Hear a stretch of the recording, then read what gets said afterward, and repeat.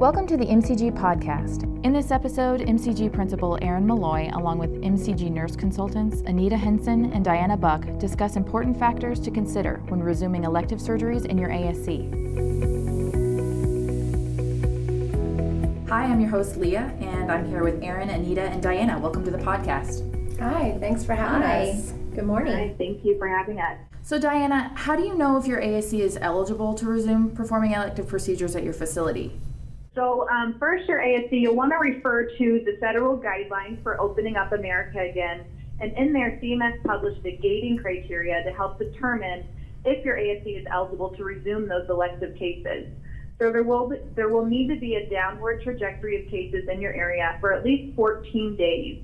So reach out to your local county and state health agencies first for approval, and then stay in continued contact with these authorities to monitor the COVID caseload. Because if a spike in cases occurs, your ASC may need to discontinue elective procedures again. And once you get the okay to resume, and if you've been completely closed, notify your regional CMS department and accrediting agency, if applicable, of your plan to reopen. There will also need to be some discussion with your leadership team on case prioritization and your capacity goal that correlates with safe social distancing procedures and the amount of PPE available at your center. So case prioritization, which cases will be scheduled first? Are you going to give priority to patients who've been canceled the longest, or patients with the biggest health risk or life disruption if their surgery isn't performed soon? And then your capacity goal. And this may be a percentage of your surgical volume prior to closure, which will then increase over time as the COVID risk decreases. So don't rush into a full day of cases that would require full staffing and then a full surgical waiting room. Stair step into an increased surgical caseload and staff load.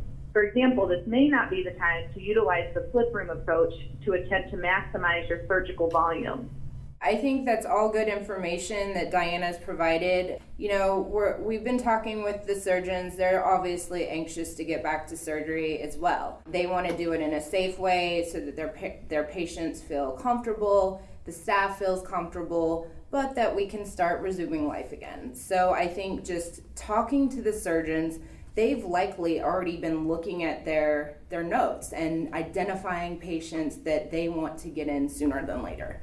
So you can talk to the surgeon, work with your front office staff, start bringing them a little bit ahead of time before you're really truly ready to open for patients and surgery. And have them work with the surgeons so that they can get those patients scheduled ahead of time, so the patients have time to go out and get the HMPs needed from their PCPs and just really feel comfortable about the whole process so that the surgery day goes smoothly.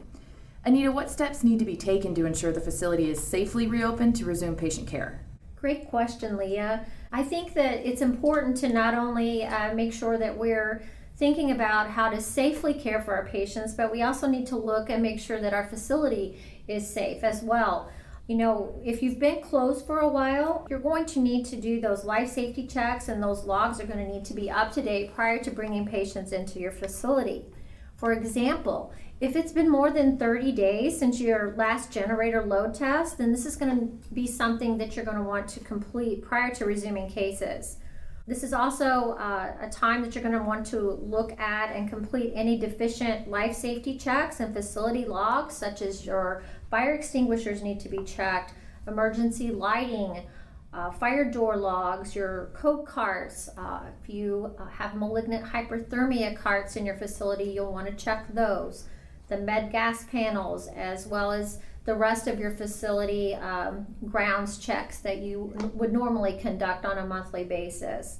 You're going to want to additionally look at and complete any deficient facility preventative maintenances. So is it time for your HVAC system or your vacuum systems to be looked at and to be certified, depending on when that falls on your schedule for those annual checks?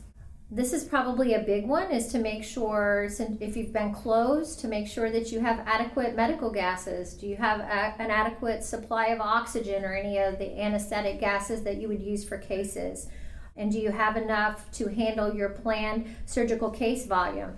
Remember, deliveries may be delayed, so you may need to plan ahead in order to accommodate your volume. Is it time for emergency drills? Is it time for your code blue drills, or if applicable, malignant hyperthermia drills? Those quarterly fire drills, remember, it's hard when we're actually in our day-to-day routines that we sometimes forget those quarterly fire drills, and those are things that you can't make up. So those all need to be done prior to reopening your center and resuming patient care. Okay, so as we resume elective cases, what screening procedures should be in place for staff, patients, and visitors?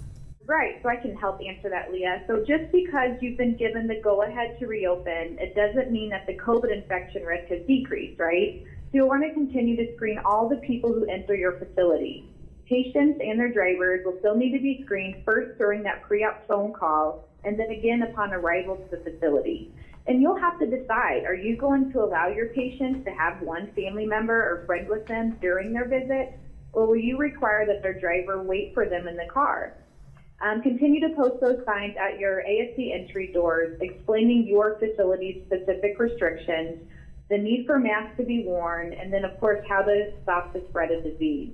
All staff and providers will also need to be screened prior to start of shift for fever and COVID symptoms, and you'll need to come up with a policy that determines if the employee or the provider needs to be restricted from work that day or a period of days based on the findings in the screenings. Other staffing considerations, you may have some PRN staff that rotate to COVID positive facilities like hospitals. These staff members should probably not be allowed to work at your ASC while working at these hotspots to try and eliminate the risk of exposure in your center.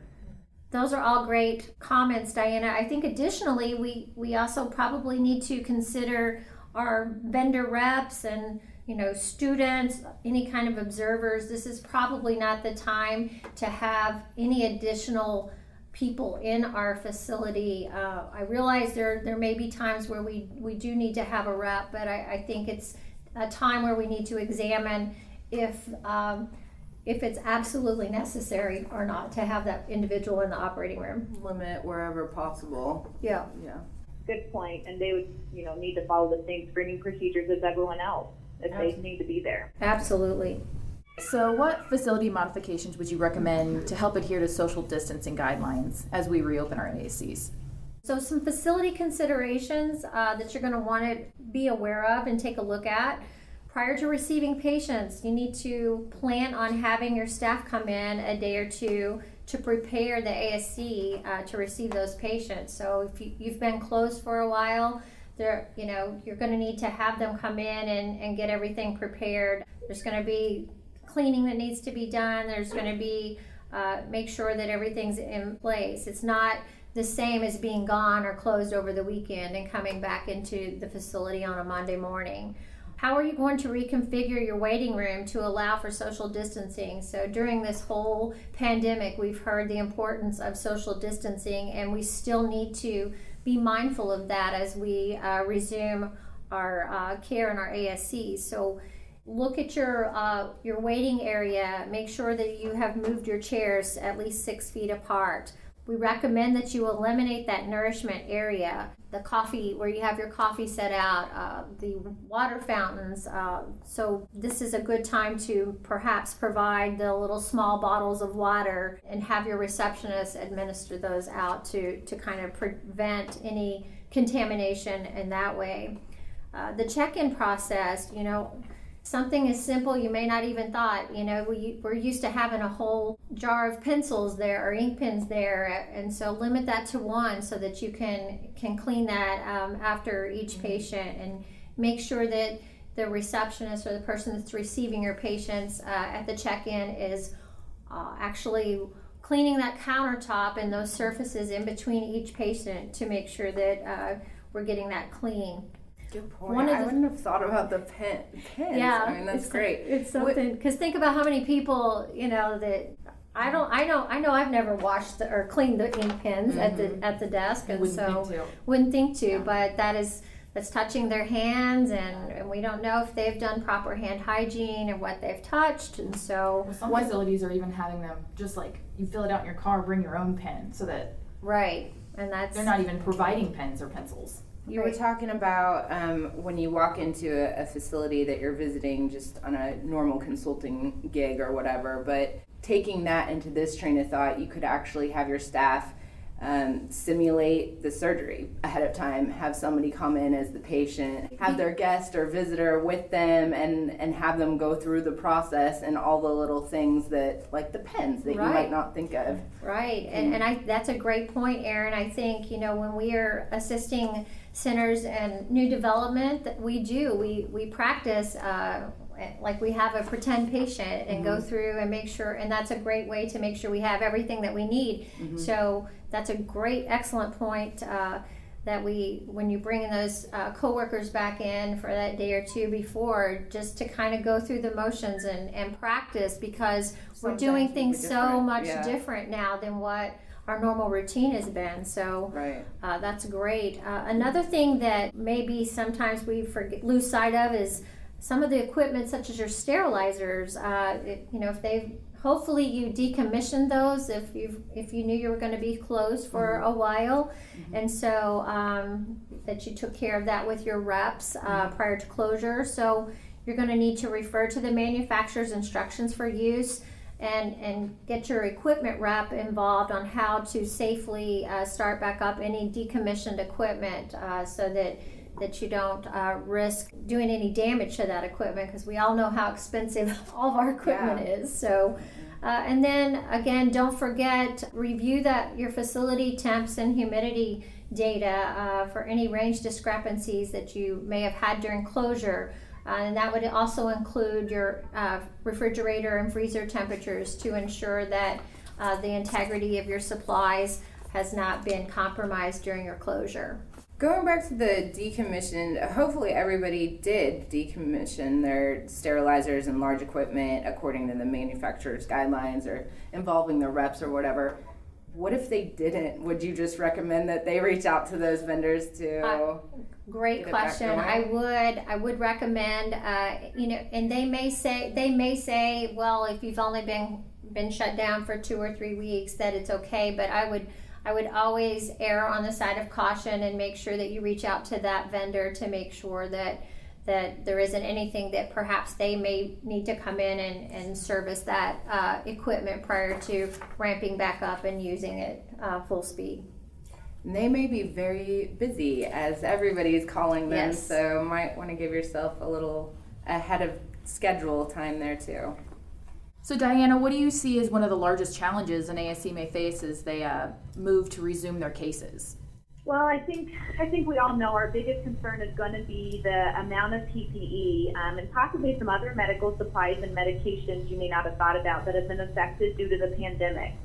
So remember, when you're reading through those guidelines of Reopening America, the new recommendation now is that everybody, all staff, patients, visitors, will have to wear a mask at all times in the facility. And now the patients can wear those homemade, cloth masks that are going around now. But your facility will have to decide, are you going to require your patients to have their own masks prior to arrival, or are you going to provide masks to patients who don't have them? And of course that, it may be determined by how much PPE you even have. So if possible, try to work with multiple vendors to ensure the short and long-term availability of PPE for your center. And then how are you going to communicate this with your leadership team? Because of course the amount you have available is going to be what determines your surgical caseload. And then finally, along the line of supplies and all that, if you've been closed for a period of time, please don't forget to check all of your supplies, in your emergency carts, your refrigerator, storage room, even your patient beverages, the Cokes and the Diet Cokes. You've got to check all of that for possible outdates. And if you haven't ordered supplies for some time, you've probably stopped all your automatic recurring orders. Just take a look at your inventory par levels and make sure that they match the upcoming planned surgical volume. So just take a look at all your supplies and make sure you are ready for the specific cases that are going to be scheduled once you guys get going again.